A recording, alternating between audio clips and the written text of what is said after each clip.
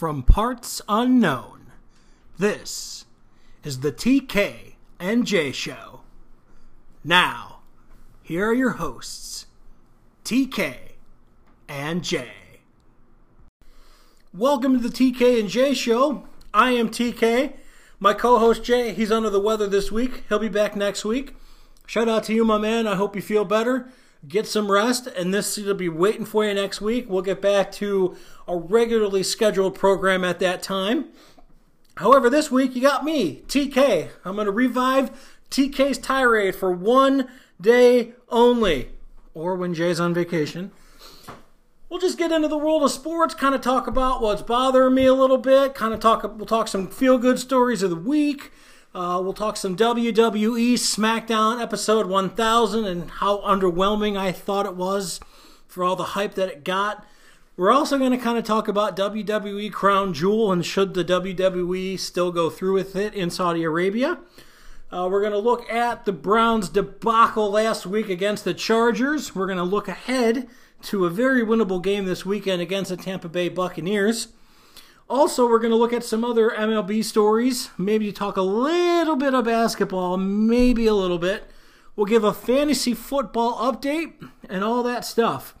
Keep in mind, if you want to get a hold of TK and J, you can reach out to us via the Anchor app. Download that Anchor app, check us out, and you can find us at TK_J, J-A-E. Leave us a voicemail, love to hear from you. You can tweet at us at JAE_TK,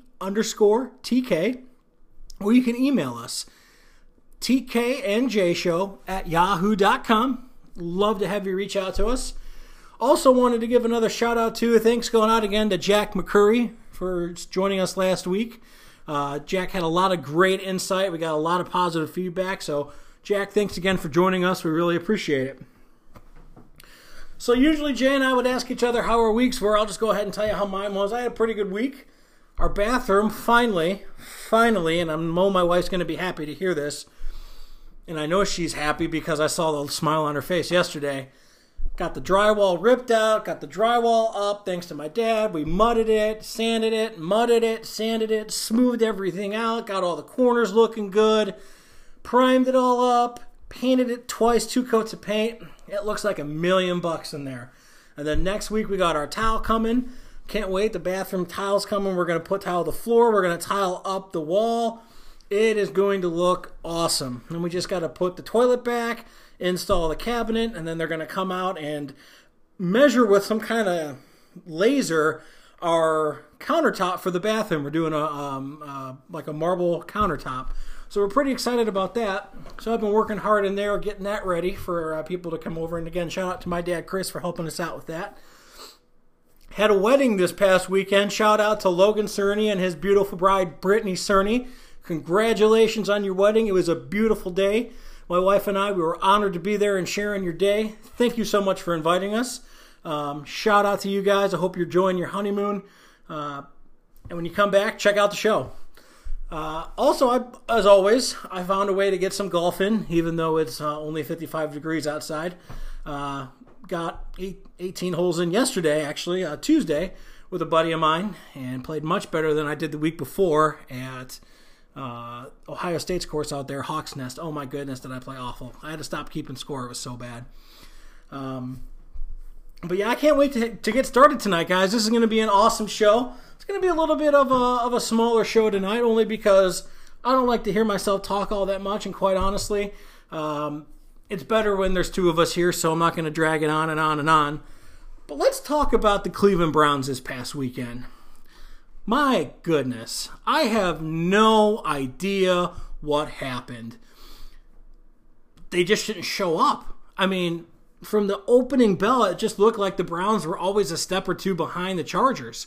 And Phillip Rivers really didn't light us up. We just couldn't stop their ground attack. Melvin Gordon, 18 carries, 132 yards, averaging 7 yards a carry with 3 touchdowns. Austin Eckler, 7 carries, 60 yards, 8.6. Keenan Allen with the end-arounds. They got the Browns 4 different times for 41 yards. Credit to the Chargers. They took advantage of the Browns' aggressiveness on defense. Every time Myles Garrett shot up to try to put pressure on Phillip Rivers, They just ran around the edges.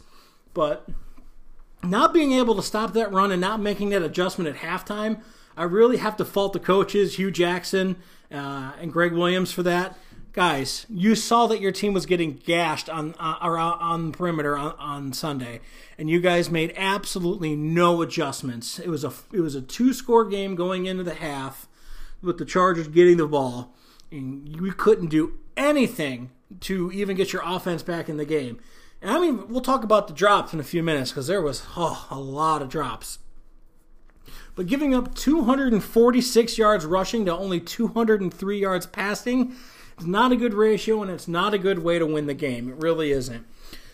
Melvin Gordon, less than 20 carries for 132 yards, and all of it was outside. If you look at his runs, anytime he tried to run it between the tackles or up the middle, the Browns were able to stop that. But anytime that they rushed outside, they took advantage of the Browns' over-aggressiveness and made him pay for it. And Jamie freaking Collins, where were you this weekend, my $50 million man? 6 tackles, but there are a couple of different videos out there where Phillip Rivers, of all people, is blocking you down the field, at least 5-6 yards down the field. How is a quarterback blocking you successfully, lowering his shoulder into your mid-chest and pushing you up the field and blocking you for a running back?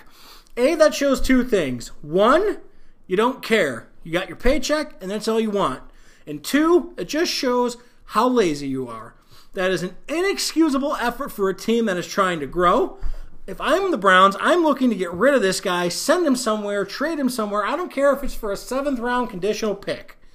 If that's the kind of effort you're going to get from your $50 million guy, I don't want him on my football team. And the Browns refused to cover Tyrell Williams. Never mind Mike Williams, who might be able to hurt you with his speed. Tyrell Williams, 3 catches, 118 yards, and 2 touchdowns. My goodness, it's like every time they threw the ball to the guy, it was 40 yards down the field, and he's catching touchdown passes. Because Keenan Allen had a pretty pedestrian day, 4 catches, 62, no touchdowns, but he did have 100 yards of total offense between rushing and receiving. Melvin Gordon, 2 catches, 18 yards. Antonio Gates, 1 for 5. Mike Williams, 1 for 4. So they really kept Phillip Rivers in check, but I think they played right into the game plan. I think the Chargers were hoping that the Browns would rush them off the edges, be aggressive, and then the Chargers would run it right down the Browns' throats.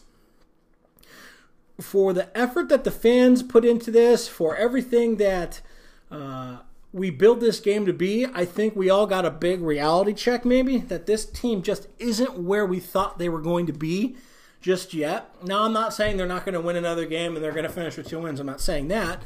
Maybe we need to tail back those expectations of AFC North Division title or maybe even competing for a wild card. If this team wins anywhere from 6 to 8 games, I would consider that a huge victory. Sorry, I lost my train of thought there. There's only one of us. Usually Jay's here rebounding things off of me here. But if this team wins 6 to 8 games, I'm certainly okay with that. If they win 6, I would make a head coaching change. If they win 8, I would definitely keep your coach. But he's got to show that he can make better adjustments. Baker Mayfield had his toughest day as a pro. And again, the Browns got down big early. They had to throw the ball another 46 times. 22 of 46 for 238. Under 50% completion percentage. 1 touchdown, 2 interceptions. He was sacked 5 times. And I felt like he got sacked a lot in the first half of the game. So the Browns did make some adjustments in the passing game that prevent their quarterback from getting killed. But when Baker Mayfield was running for a first down early in the game, as we all know, he tripped on the first down marker flag thing that they have laying down to show where you have to get the line to gain, and he twists his ankle. So now you take your quarterback who is good at moving the pocket, running around, improvising, making things up as he goes. Now he's got to stand in a pocket that's collapsing around him a lot and quick and fast. And he didn't have his mobility. I looked at my buddy who I was watching the game with, and I said at halftime, maybe you pull the kid. If that's your franchise quarterback and he can't move and he can't run and he's not mobile at this point, and you're already down big, even when Los Angeles went up by 3 scores, at that time I looked to Tyrod Taylor and just say, do the best you can to get us back into the game, but it wasn't Baker Mayfield's day. I'll give the kid credit for sticking in there and wanting to play and help his team, but more drops plagued the Browns. And also, thanks going out to Jarvis Landry and Antonio Callaway for showing up. 4 catches for 20 yards between the two of them. You had your 6th-round pick, Damian Ratley, lead you in receiving, 6 receptions for 82 yards. Duke Johnson had 4 for 73, but a lot of that came in garbage time. I was happy to see David Njoku get into the swing of things, 7 catches for 55 yards. But if you catch 7 balls, you got to be closer to 100 yards, in my opinion, especially at the tight end position. But the Browns are dropping, every time Baker Mayfield drops back, the Browns are dropping 9% of the balls he throws. And that's the highest in the league, and it's double the next team closest to them. So, Baker Mayfield is, credit to this kid, coming out and, saying he's got to put the ball in a spot where Jarvis can go get it, where Antonio could go get it, and he's taking the blame for not being accurate. But in his defense, he's being very accurate with a lot of these balls. These guys just aren't making plays for their young quarterback, and that's unacceptable too. I know that we've been bit by the receiver bug. Rod Streeter breaks his neck. Shout out to Rod. Hope you feel better. We lose Hollywood Higgins for a few weeks to a sprained knee. So some other guys have had to step up. But with that said, I know that, if you were counting on Rod Streeter to help you catch a lot of passes this past Sunday, that's a very flawed scheme by offensive coordinator Todd Haley. I would have had Duke Johnson ready to go more often than Rod Streeter or even Damian Ratley, and it's nothing against those two. I just think Duke Johnson's the better playmaker. You could have had a set where you had Duke Johnson in the slot, you have Jarvis and Antonio lined out wide to the left, wide to the right, you can have Njoku from the tight end. So many different things that you could have ran. I really think that kind of hung Baker out to dry a little bit by dropping so many balls. I mean, my goodness, Jarvis Landry, 2 catches, 11 yards on 10 targets. 2 catches, 9 yards on 7 targets for Callaway. So between the two of them, they had 17 targets, 4 catches for 20 yards. They almost averaged a little over a yard per target, and that's just never going to get it done. One thing that I did see that really encouraged me, and I have to give him some props for this as much as I hate to do it, Jabril Peppers really stepped up on kick returns. He did fumble one, and it scared the heck out of everybody, and I got to give him credit. He fell right on it, bounced back to him. But on kick returns, he had 3 for 71, which is a 23-yard average, which is better than the 10 he's been averaging. And even on punt returns, instead of catching the ball and running into somebody, he actually caught the ball and made some things happen. Had a long of 33 yards on his on punt returns. So he definitely put us in position to be successful. The Browns just couldn't score. They just couldn't do it.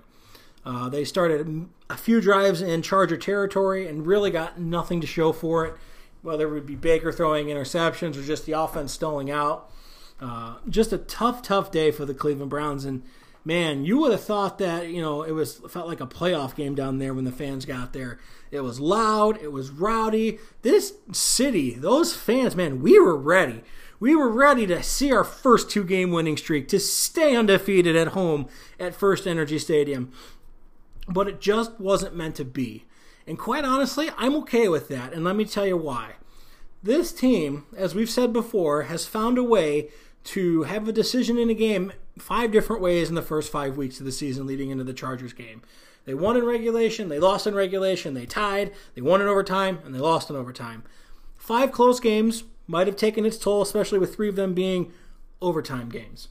However, getting punched in the face, getting your butt kicked with the expectations that you had is a great way to serve yourself some humble pie, and I think this team might have needed it because I think maybe their heads got a little bit bigger than what it needed to be. As Hugh Jackson and the coordinators have said, they haven't done anything yet. They haven't won anything yet.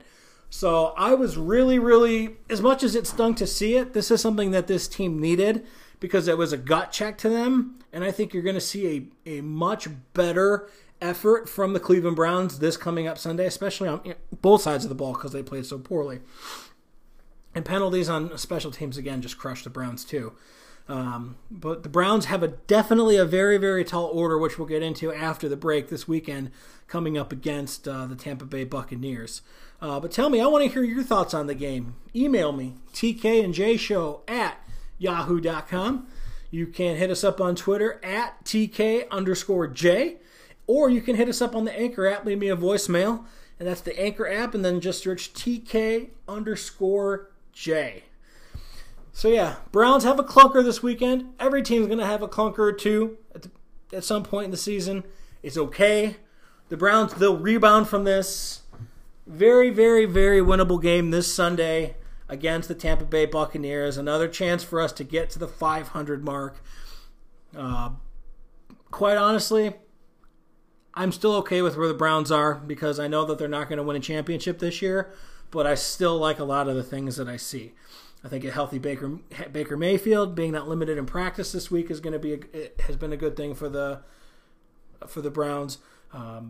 They're signing some guys off practice squads and off the street to be receivers, which is fine. I'm not a big fan of bringing Des Bryant in here. I think I've said that before. I think he wants too much money. He wants too much of a role. And quite honestly, his role should just be to come in and accept any job willing to come his way. But his ego is bigger than my house, and I have a pretty nice sized house for a starter house here with my wife. So if he's not going to come in and be a team guy and he wants to be a me guy, like a Kyrie Irving type of guy. Yes, I said Kyrie, not Kyrie. Kyrie, because he's all about me. Anyway, jackass. The Browns are going to look for inexpensive receivers to bring in. Now, with a rookie quarterback, I'm not so sure I like that all that much. I'm kind of hoping Rashard Higgins gets back on the field sooner rather than later. I really think that him and Baker Mayfield have a nice rapport. Baker seemed to be very comfortable throwing the ball his way, and he was starting to make some big plays. So hopefully he'll get better soon. And quite honestly, last thought I'll have here, LA Chargers, they're a better football team. They have very high expectations. With the Chiefs losing, they're only one game out of first place in the AFC West. I picked the Chargers to go to the Super Bowl this year. I did, and I'll stand behind it. I still think that they're a Super Bowl caliber team, especially when they can beat you in different ways, multifacets of the game. When they can run for more yards than they pass, that's huge. It's just huge. All right, so that brings us to the end of this segment, guys. I'll be right back here in a little while. We're going to talk Browns, Buccaneers, and look at that matchup and break it down next. We'll be right back. This is the TK and J Show, TK's Tirade Edition. All right, let's talk some Tampa Bay Buccaneers versus Cleveland Browns this weekend, coming to you from sunny, hopefully for the Browns, Tampa Bay, Florida. The Bucs have decided to part ways with embattled defensive coordinator Mike Smith after a very, very tumultuous start to the season. Outside of the game that they won against Philadelphia when they only surrendered 21 points to a struggling Philadelphia team at the time, they've given up 40, 30, 48, and 34 points in 4 of the 5 weeks. They're giving up oodles and oodles and oodles of yards, forcing their quarterbacks to throw for... They've had 4 of their 5 games, their quarterbacks have thrown for almost 400 yards. Fitzpatrick threw for 400 in the first 3, and then Winston throws for 395 last week. And that's just to stay in these games, and they've been in every game except the blowout loss to Chicago when Mitchell Trubisky had his coming out party with 6 touchdown passes. This is a very beatable team. However, some key guys missing on defense could really hurt the Browns because there are a lot of toys in Jameis Winston's cabinet for him to throw to. He's got, and even for him to help him, he's got Peyton Barber, 230 yards, no touchdowns yet, but he's getting better with each game running the football. I watched the game this past week at my buddy's house on his Sunday ticket.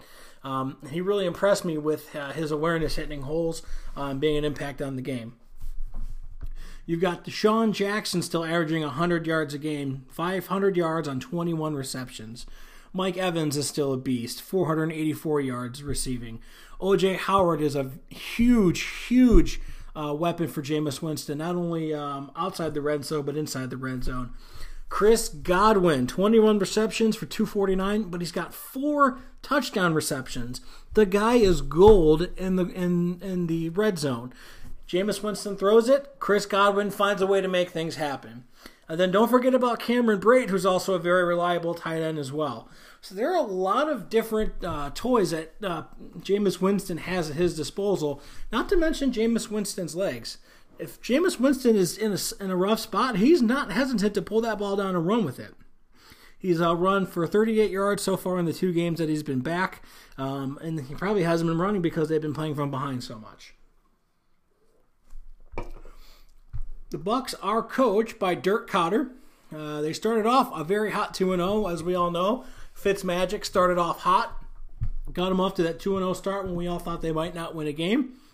And then Fitzmagic fizzled out. Jameis Winston comes in the second half loss to the Bears, where they're getting blown out after they pull Fitzpatrick.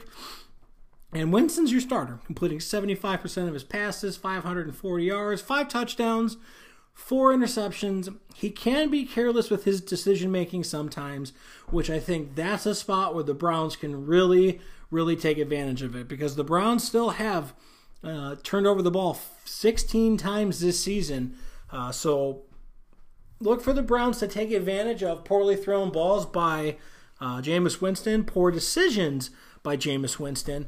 And with the defensive coordinator changing this week, there is no time like now to go down there and get a win, because a new coordinator is not going to have a week, is not enough time to put your stamp on a defense. You can tinker with your schemes, you can tinker somewhat with your personnel, but as far as putting in your defense, it's probably not going to happen this year. So they're probably going to use a lot of Mike Smith's concepts and ideas and schemes and just tweak them a little bit to try to help themselves get better. Defense is led by Chase and Pierre-Paul, probably their best defensive player. Let's see. He has 5 sacks already this year. Yep, absolutely. No one else has more than a sack and a half. So he's definitely the leader of that defense. But if you can stop him, protect Baker Mayfield from Jason Pierre-Paul, they're going to struggle to put pressure on the quarterback. They are one of the worst teams at providing pressure on a quarterback in the NFL for the first 5 games. Only 20% of dropbacks are they able to get pressure on a quarterback. So, in theory, 4 out of every 5 times or 8 out of every 10 passes that Baker Mayfield throws, he should be able to do it with a clean pocket without having to move around too much, letting plays develop how they should develop, because the Bucs secondary just can't seem to cover anybody. And maybe that helps someone like Jarvis Landry get going, or somebody like Antonio Callaway get going. Baker Mayfield, I would say his last 2 games have been decent and very subpar. And I've said his subpar games this weekend is a test for this franchise quarterback to be. You want him to be your franchise quarterback, yes. But is he ready to be labeled that? I still need to see a little bit more from him. I need to see how he responds to a butt kicking like this past week. Not only did he have a hurt ankle, he had a tough time being accurate. He had a lot of drop balls. How does this guy respond to adversity? So you have a road game against a very, very, very weak defense. This matchup favors the Cleveland Browns. Even though that the Browns are missing Joe Schobert on defense, Christian Kirksey is more than capable of calling a defense, making sure guys are in the right spots. Kirksey's been here just as long as Schobert. I think Kirksey's a better player as well. Somebody's just going to be next man up. Somebody's going to have to step up and step in Joe Schobert's shoes for these next few weeks while he recovers from that hamstring injury. But this game, I think it has a potential to be another offensive shootout. Because of the guys the Browns are missing on defense, Joe Schobert being the biggest one. Joe Schobert is probably the heart and soul of that defense. Does so much for the Browns. He calls defenses. He's a leader. Guys respect him. Guys like him. And he just does so much. He leads the NFL in tackles, too. So if you have a guy that is leading the NFL in tackles, gets taken out of your lineup, it's very, very tough for you to adapt to that. He's got 49 tackles. Jamie Collins has 38. Demarius Randall has 34. So we got to get Jamie Collins. Come on, Jamie. Another effort like that, if Jameis Winston blocks you down the field, you will find yourself on the jackass list so fast it will make your head spin. And I know that people are listening to this because I see the numbers. It's getting out there. So the defensive line is really going to have to step up this week.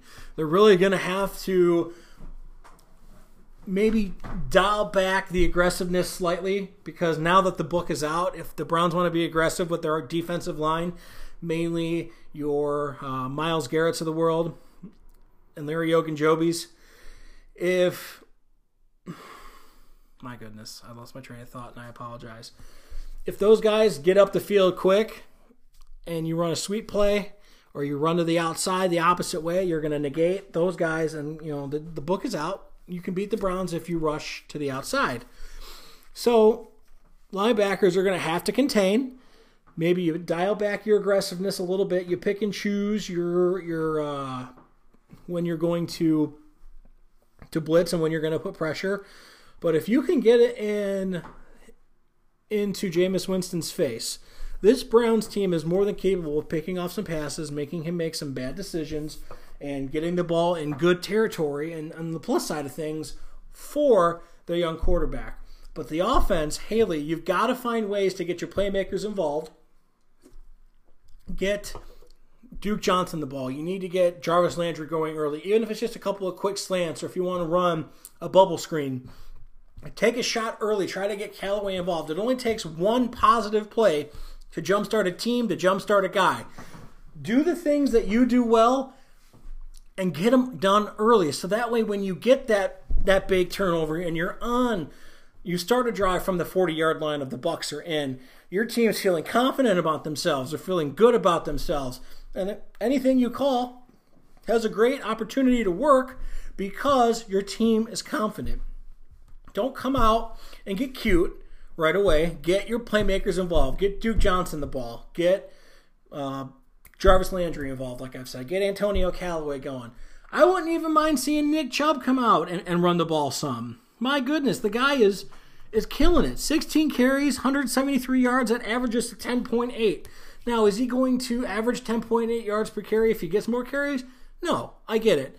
But he's a playmaker. Nothing against Carlos Hyde, but you've already given the ball to Carlos Hyde 114 times this season. I don't want Carlos Hyde getting beat up. I want him around when this team is really good next year, hunting for a playoff spot. Get Nick Chubb that experience now. If you're not going to the playoffs this year and you're not going to be a serious contender, then get these kids their opportunities now. There's nothing wrong with that. Nothing at all. Please get your playmakers involved early. It only helps the rest of the team perform. Get up early and see what it's like to play with a lead for once. Get up by 14 points. Get up by 20 points. See what that feels like. I want Tyrod Taylor to have to come into a game because the Browns are killing their opponent. Excuse me. I want Baker Mayfield to average more than 247 yards a game. I want him to have more touchdowns and interceptions. I don't want to have a 9.6% drop rate. This week solely lies with how Todd Haley is going to call the game.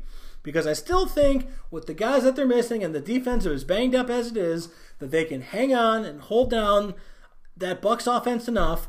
But our guys have to step up. And Todd, it starts with you. It starts at the top. Hugh Jackson, it starts with you. It starts at the top with you. You guys need to get together. You need to get on the same page, and you need to figure out and come up with a scheme that's going to help this team be successful from the first snap of the game. And these guys got to come out ready to play from the first snap of the game. No more coming out flat. No more coming out not ready to play. No more coming out giving up 7 quick points. When that game starts, when that coin toss starts, when they throw that coin up and it's time to figure out who gets the ball first, those guys should be foaming at the mouth then to play some football. What happened last Sunday was inexcusable, and you need to make up for it this Sunday. But you can't keep going win, loss, or loss, win, loss, win. At some point, you have to put some wins together. This team has learned how to win. Now they need to learn how to win multiple games back to back to back to back. You know what that would do for the confidence of these young guys, for Baker Mayfield, for Antonio Callaway, for the psyche of the team, for the organization? You jumped in the lake to cleanse it. Cleanse it. Finish it. Win. And it starts with game planning. My omen, my prayers, my thoughts are with Hugh Jackson and Todd Haley. Please, I can't stress it enough. Don't get cute.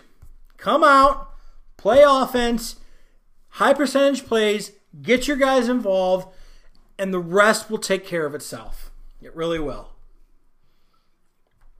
This is a game that the Browns should win. The Bucs are reeling. They've lost 3 in a row in very bad fashion. They've been blown out twice.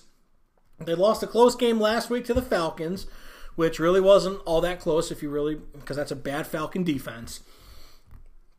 And you're coming off one of the worst losses you've had in the last few years. Last year's a wash, but the worst loss that you've had so far this year, that should leave a taste in your mouth to come out and punch Tampa Bay in the mouth from the beginning. They're in 2-3 team. Nail that coffin down, shove them down in their grave, and bury them. Get out there, play Cleveland Browns football, hard-nosed, get Carlos Hyde going, get Nick Chubb going, get your playmakers going, run the ball down their throats, use the run to set up the pass, help your young quarterback be successful. I don't want to see Baker Mayfield throwing it 40-plus times this weekend. If Baker throws it under 30 times, 30 or less, Browns win. I guarantee it. This week, look for your Cleveland Browns to come out strong, to come out fast. I can tell you this, based off things I've seen on social media, things I've heard on the radio, this team did not like that feeling last week of getting punched in the mouth and beat up. They didn't like it. Especially a lot of these younger guys who were here last year and the years before that, getting a taste of winning, they like it. They like the way it feels. It feels good. The city gets behind you. Browns come out early this weekend. They punch Tampa Bay in the mouth. Cleveland Browns win. Going away. And the Browns are going to put up some points this week because this defense is awful. Browns win 31-23 in a thriller. Go Browns. We'll be back with the top stories of the week. All right, let's get back to some top stories of the week here that we had in the world of sports. But before I do that, there's a Twitter account out there that I absolutely love. I enjoy getting up every day and reading his tweets. I enjoy his insight. He just seems like a super genuine good dude. I want to shout out the TK and J Show, one of our friends, Tank Schottle, at Tank Schottle, TANKSCHOTTLE. Tank is a Special Olympics athlete out of Texas, and he tweets many times a day just inspirational things for you to think about. And it's just an inspiration because with all the crazy things that are going on in this world, all the bad things that are going on, especially sometimes how vile Twitter can be, how heinous and awful people can be, it's nice to get on and read about Tank. Go check him out. He's looking to get 30,000 followers. He's at 23.9 thousand. I hope that this podcast gets you some followers, Tank. Tank plays 6 sports down in Texas. He does softball, volleyball, basketball, track, golf, and bocce.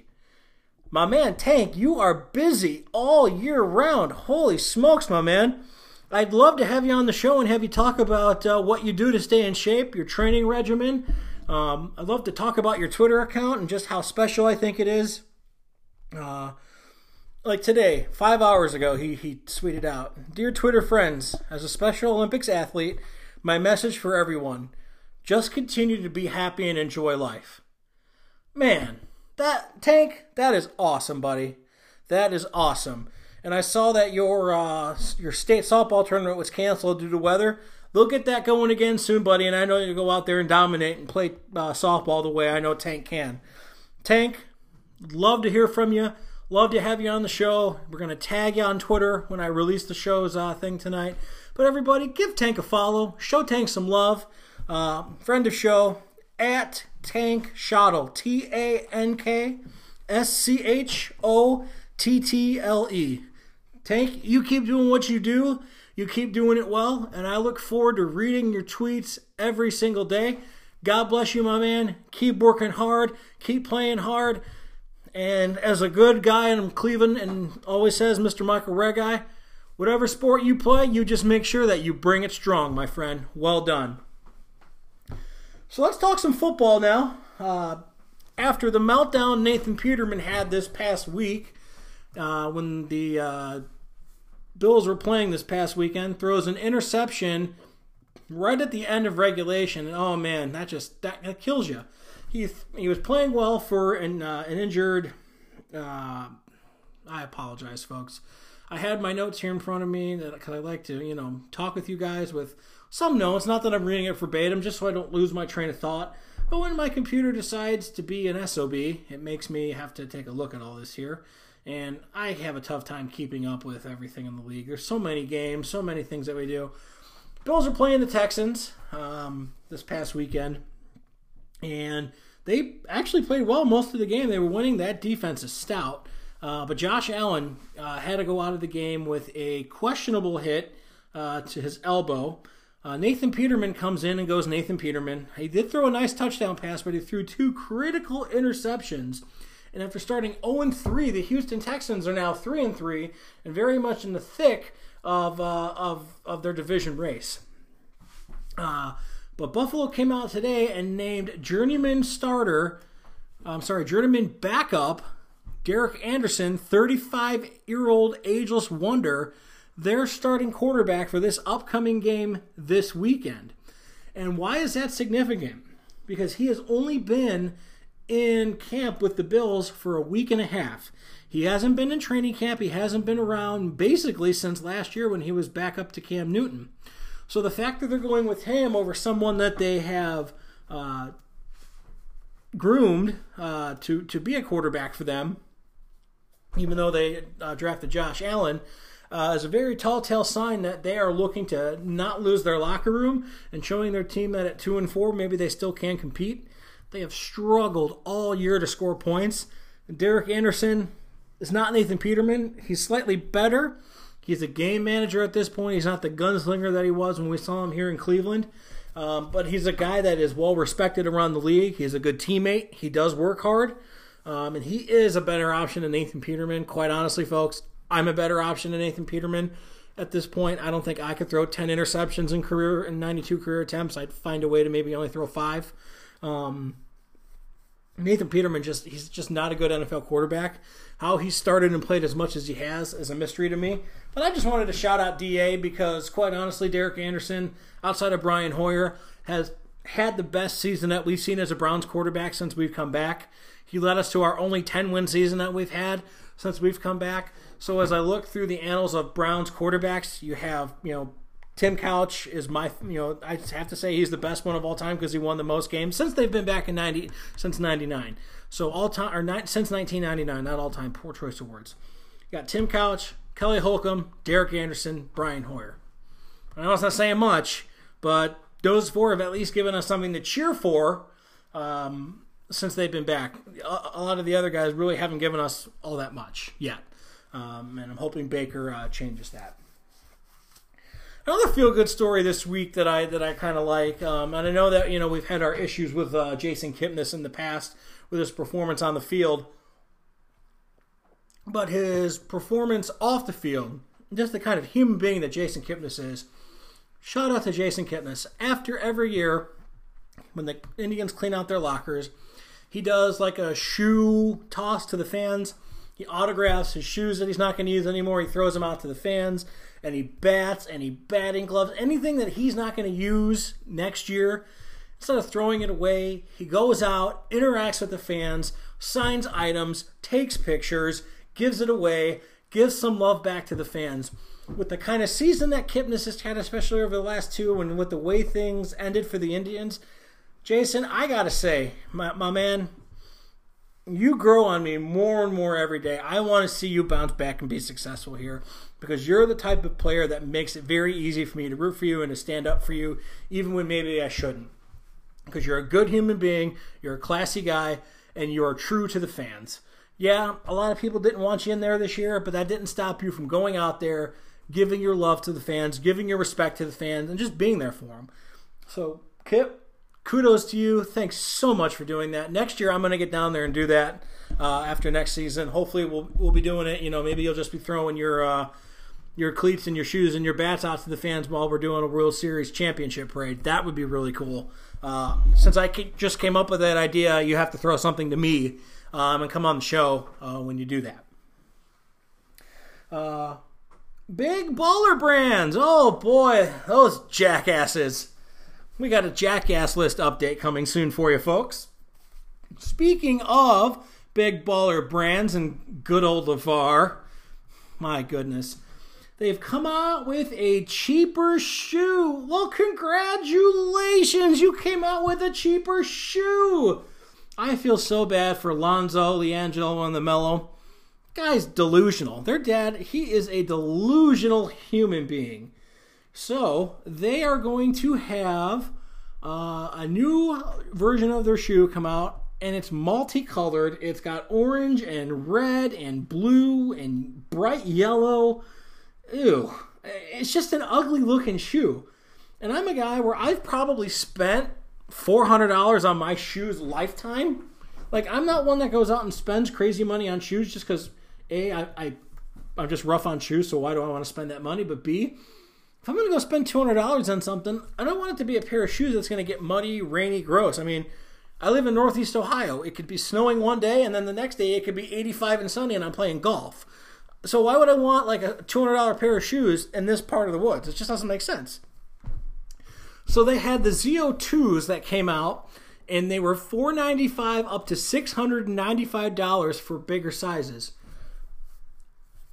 I just don't understand. That's a house payment for people. $495 to $695, and especially in this area where my wife and I live, closer to like $600-700. That's a house payment for people. Who in their right mind would want to go buy shoes for $700 and then wear them? If I were to buy a $700 Power Ranger helmet, I'd put it on one time and take a picture with it, and then I'm putting it in a case that can't get broken, busted, beat up, nothing. If you spent between $500 and $700 on shoes, call me. I've got some shoes that you can buy too for half the price. Slightly worn, slightly muddy. However, this show's getting pretty big, so this could be worth something someday. I got some shoes. I'm looking right at them right now. They're yours. Half the price of the Big Baller. All right, so I'm going to go ahead and quote a part of this article. Credit to ESPN.com. The $495 price point achieved its goal of being crazy disruptive, achieved its goal of making people look up and seeing the audacity and the swagger that Big Baller brand has, said David Racy, who designed the shoes. The fact that we could even do that says a lot about the fact that it's a movement more than anything else. David, audacity, yes, you're right. It's I can't believe you had the audacity to charge $700 for a pair of shoes. And who bought them? What everyday person bought those shoes? The only people who could probably afford to buy those shoes without putting it on a credit card or a credit plan or a payment plan are your celebrities. No one's paying $500 for a pair of shoes for their kid's high school. You must be outside your mind. And the fact that you're going to charge $200 for your lower end shoe, that's a slap in the face. I mean, you're gonna charge more than the LeBrons. You're gonna charge more than the Jordans because you're the Big Baller brand. Stop it, LeVar. You're delusional. I hope nobody ever buys any of these. This is definitely something I say no to, and I'll get Jay's thoughts on it. Maybe he can throw a tweet out there on Twitter about it. But to me, it's asinine to charge that amount of money for shoes and then have the audacity to say, "Oh well, those guys, those of you who paid $500 to $700." Thank you so much, because that puts some money in our pockets. Now I can offer a $200 shoe. I would be asking for a refund. And some of these people don't even have their shoes yet. They've been on back order. So they took all this money up front so they could fund their little program, shoe program, whatever. And now they're finally starting to come out in stages. You have got to be kidding me.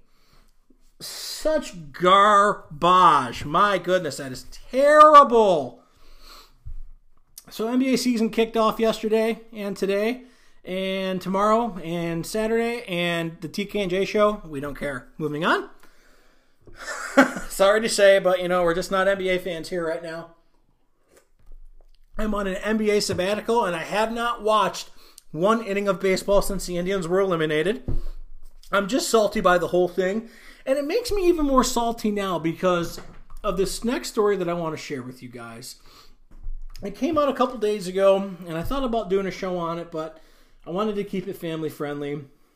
But the Indians are filing a complaint with Major League Baseball and the Red Sox, a couple other teams have during the season, of the Astros cheating with cameras, trying to steal signs. Now, the Astros were clearly the better team going into the series against the Indians. I think I had my Homer glasses on. I had my, well, if this, and this happens, or, best case scenario, we can win in 5. We were outclassed and outgunned from the very beginning. They were the better team. However, they did not need to cheat.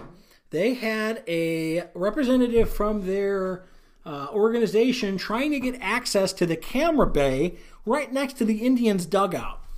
Now, if you're not a member of the national media who's doing cameras or taking pictures for various outlets, as a member of an organization, what business do you have going into the home team's dugout, the home team's camera dugout on their side with a camera, with a videotape recorder? That's a way to steal signs. Now, I felt like the Astros just had a response for everything that we did, but that's just because they were better. I don't want to think that, every pitch that we threw, they knew a fastball was coming, or every pitch that we threw, they knew a breaking ball was coming, or every pitch was, a cutter, or what the case might be. They took advantage of every mistake that the Indians made. The Indians made no efforts to take advantage of any mistakes, if any, that the Astros made. But you're already one of the best teams in baseball. Why do you feel the need to try to cheat to get an advantage? And how long have you been doing this for? To me, that taints your World Series championship from last year. And it's a shame because if any of these players, if A.J. Hinch, the manager, if you're using this information as a competitive advantage, shame on you. Shame on you. You've got enough talent there to beat anybody.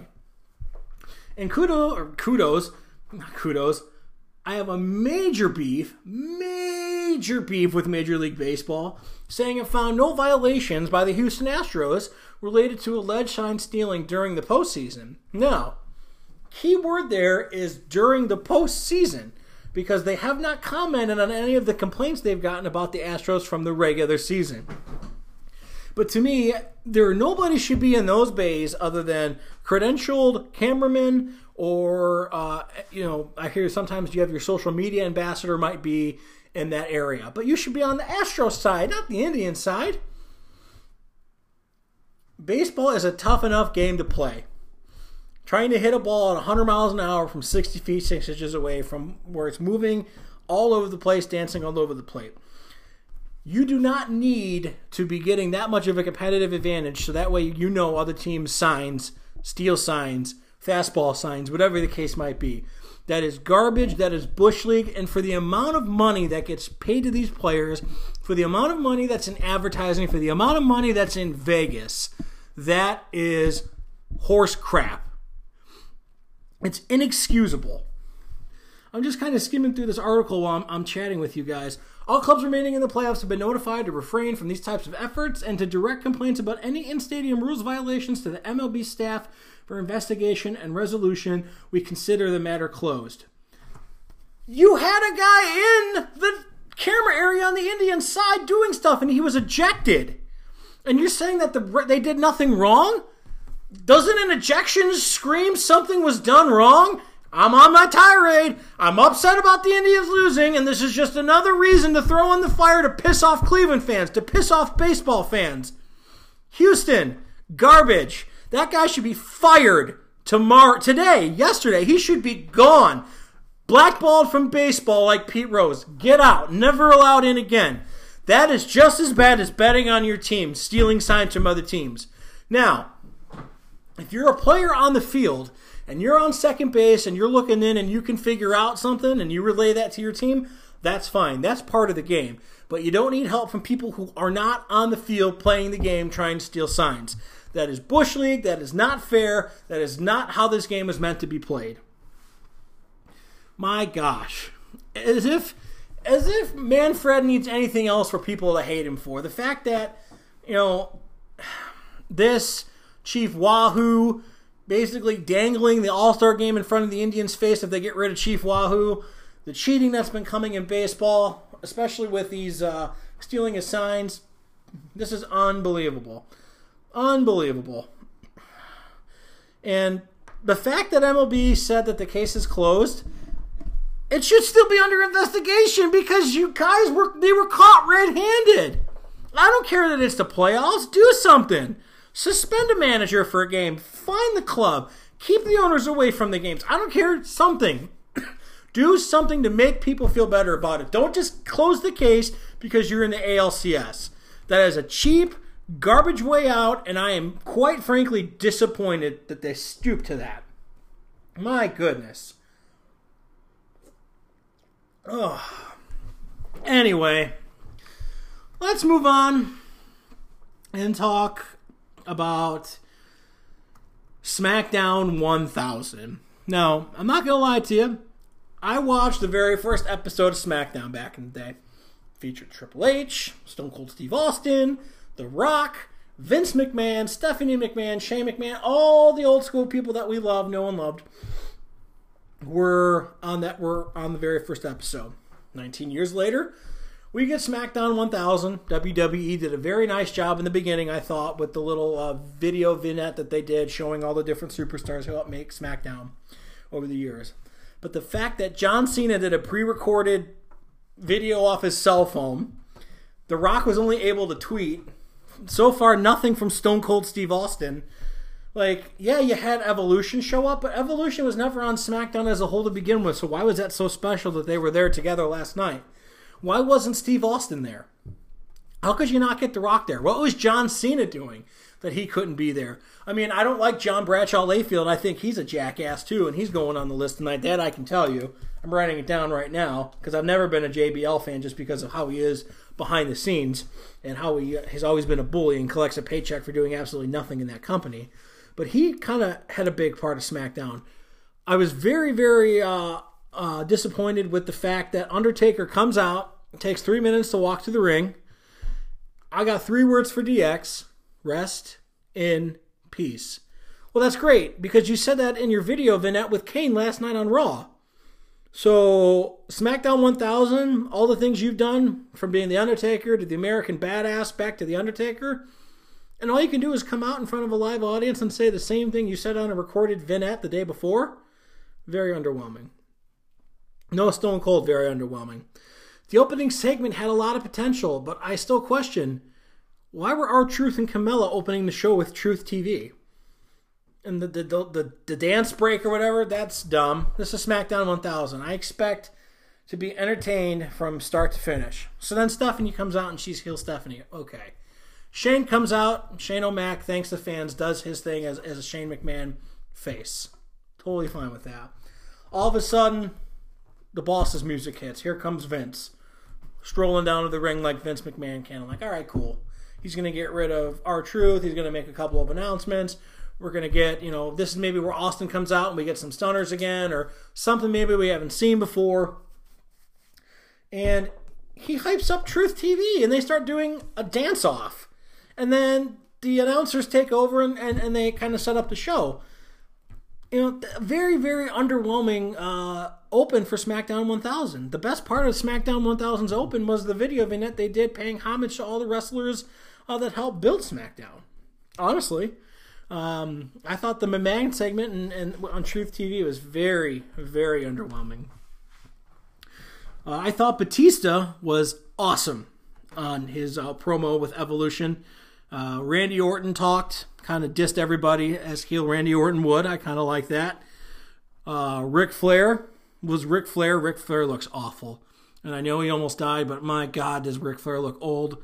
He looks awful. But he still gets people cheering. He can still cut a promo. Triple H, obviously, as we know, has got a big thing coming up with D-Generation X, Crown Jewel. He had an Evolution shirt on. Batista took the mic.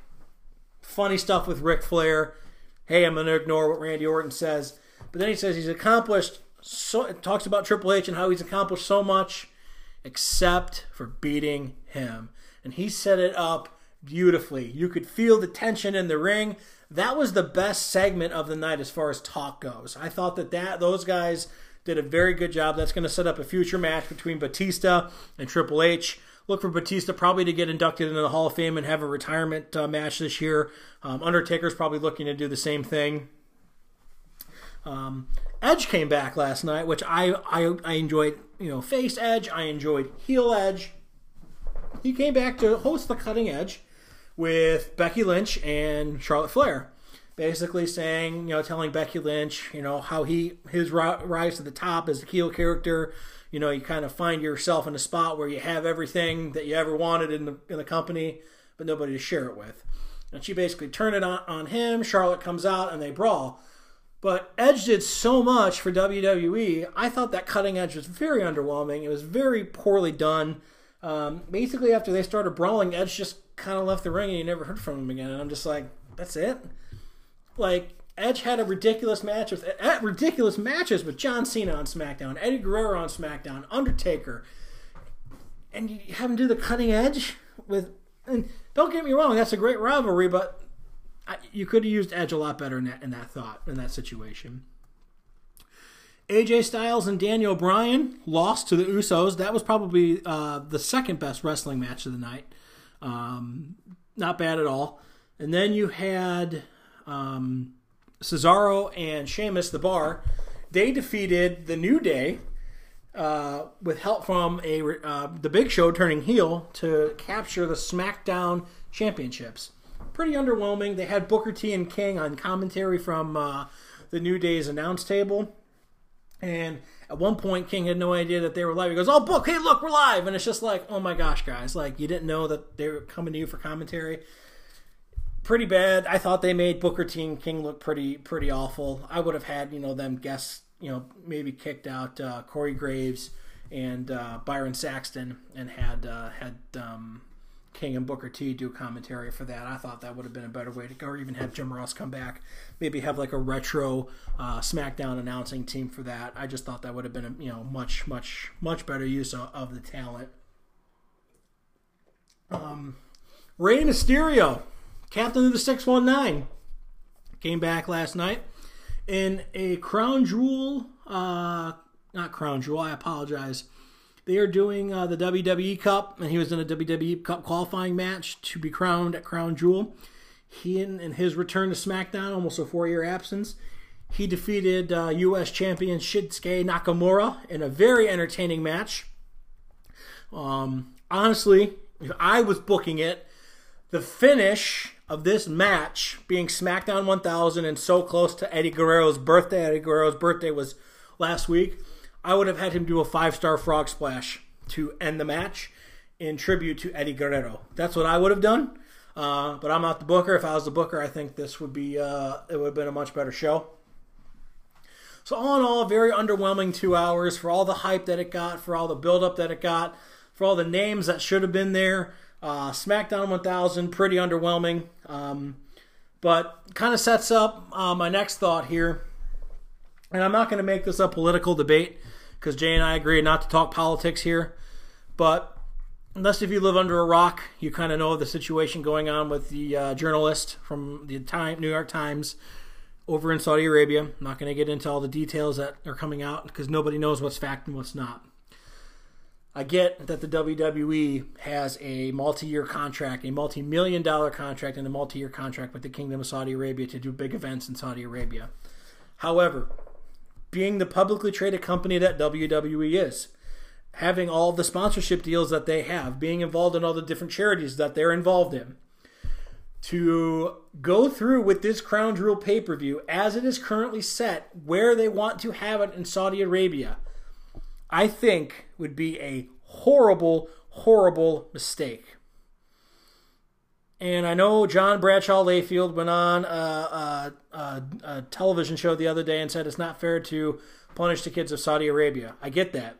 But you can't also put some of your top talent and some of your top Hall of Famers and some of your top all-timers in a position to potentially get hurt, get assaulted, whatnot. It's a bad look for this publicly traded company to go there. With 3 weeks to go, I'm sure there's a venue they could find and still have the card that they want to have. Honestly. That's all I'm going to say. I'm not going to be political. WWE, this is what's not best for business. As a lifelong fan, if you go through with this in Saudi Arabia, with the facts how they are now, like I said, you can read about them. I'm not going to digest them here. If they go through with it as the facts are now, if no other information comes out, this WWE lifelong fan will be done. I just don't think we can. That would be the wisest thing to do. Anyway, last but not least tonight, folks, I said this is going to be a shorter show, and it is. I have a Jackass List update. Yes, I have a couple of additions to the Jackass List. As you know, Kyrie Irving is the president. Isaiah Crowell is the vice president. And Aaron Goldhammer is in the Senate. However, Jay made a very impassioned plea last week. This is TK's tirade / TK first. Once you're on that Jackass List, you never come off. However, I'm willing to concede to Jay. He's right. You have to take LeBron off that list.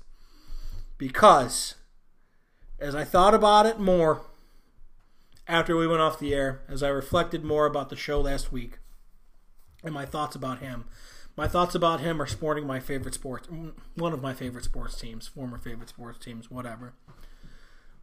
But if he truly cares about his legacy off the court, basically being a good dad, being a good husband, giving back to his community, putting kids through college, building a school, that's bigger than basketball. He's changing the lives of people in a community that might not have had their lives changed had someone like him never come along. And with that, I am proud and happy to say that LeBron James has been removed from the Jackass List because his contributions to society far outweigh him leaving us twice. And that's unfair to look at it from that view with that kind of hate. Because I was kind of hateful of him for a while, and I hate to say that word. So I am okay taking LeBron off. I feel good about it because LeBron James, the human being, is a damn good person, damn good individual, and does a lot for his family, does a lot for the community that he lives in with scholarships and a partnership with the University of Akron to opening the I Promise School. I have to give him credit. So credit where credit is due. LeBron, you're off the Jackass List. However, LeBron comes off, and we add 2 more to the Jackass List. I am going to add Mr. John Bradshaw Layfield for the bully that he is, for the douchebag that he is. All the stories you hear from him backstage, he's always picking on people, always a bully. Basically, WWE's kind of paying him to stay away, and I think that's good.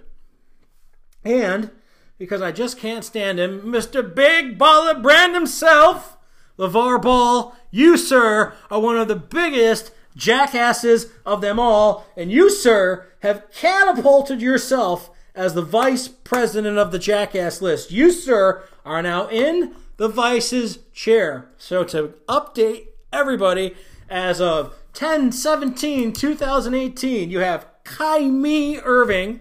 Thanks, Rick Noland. Stole that from you. Give you credit. Kyrie Irving is the president. LeVar Ball is the vice president. Isaiah Crowell, Aaron Goldhammer, and JBL, you are all Senate members of the Jackass List. And with that, folks, that's going to conclude the show tonight. Thanks so much for joining in. I do appreciate it. If you want to hit us up, please do. Hit us up on Twitter at JAE_TK. Shoot me an email, tkandjshow@yahoo.com. Download that Anchor app. Leave us a voicemail. Tell me your thoughts about the Browns. Tell me your thoughts about WWE. Give me some thoughts on some things we can do to make the show better. Find us under there at TK_JAE. We'd love to hear from you guys. Your guys' participation means the world to us. And again, shout out to Tank Shuttle. Tank, keep doing what you do. You keep representing Special Olympics well. I am proud to be involved in Special Olympics. I am proud to be a head coach of a basketball team. To me, there is no better job in this world as far as coaching goes than coaching those Special Olympics athletes that I do. They have profoundly changed my life, how I look at life. just with the way that they conduct themselves and they carry themselves. And it is an honor and a pleasure to be around them. So Tank, keep doing what you do. And anytime you want to come on the show, we'd love to have you. We'd love to talk to you and just hear your thoughts because you're a special guy. And we're proud to know you on our show. Next week, Jay will be back, guys. He'll be feeling better. I know he will be. He'll bounce back. We'll break down the Browns and Bucks game. We'll look ahead to the rematch with the Pittsburgh Steelers in Pittsburgh. And we'll see what else is going on in the world of sports and in the world of life. Hope you guys enjoyed the show. I know it was a one-man show. Kind of grinded my way through it. I appreciate it. Appreciate you guys, the fans. And as always, have a great week. We'll talk to you soon.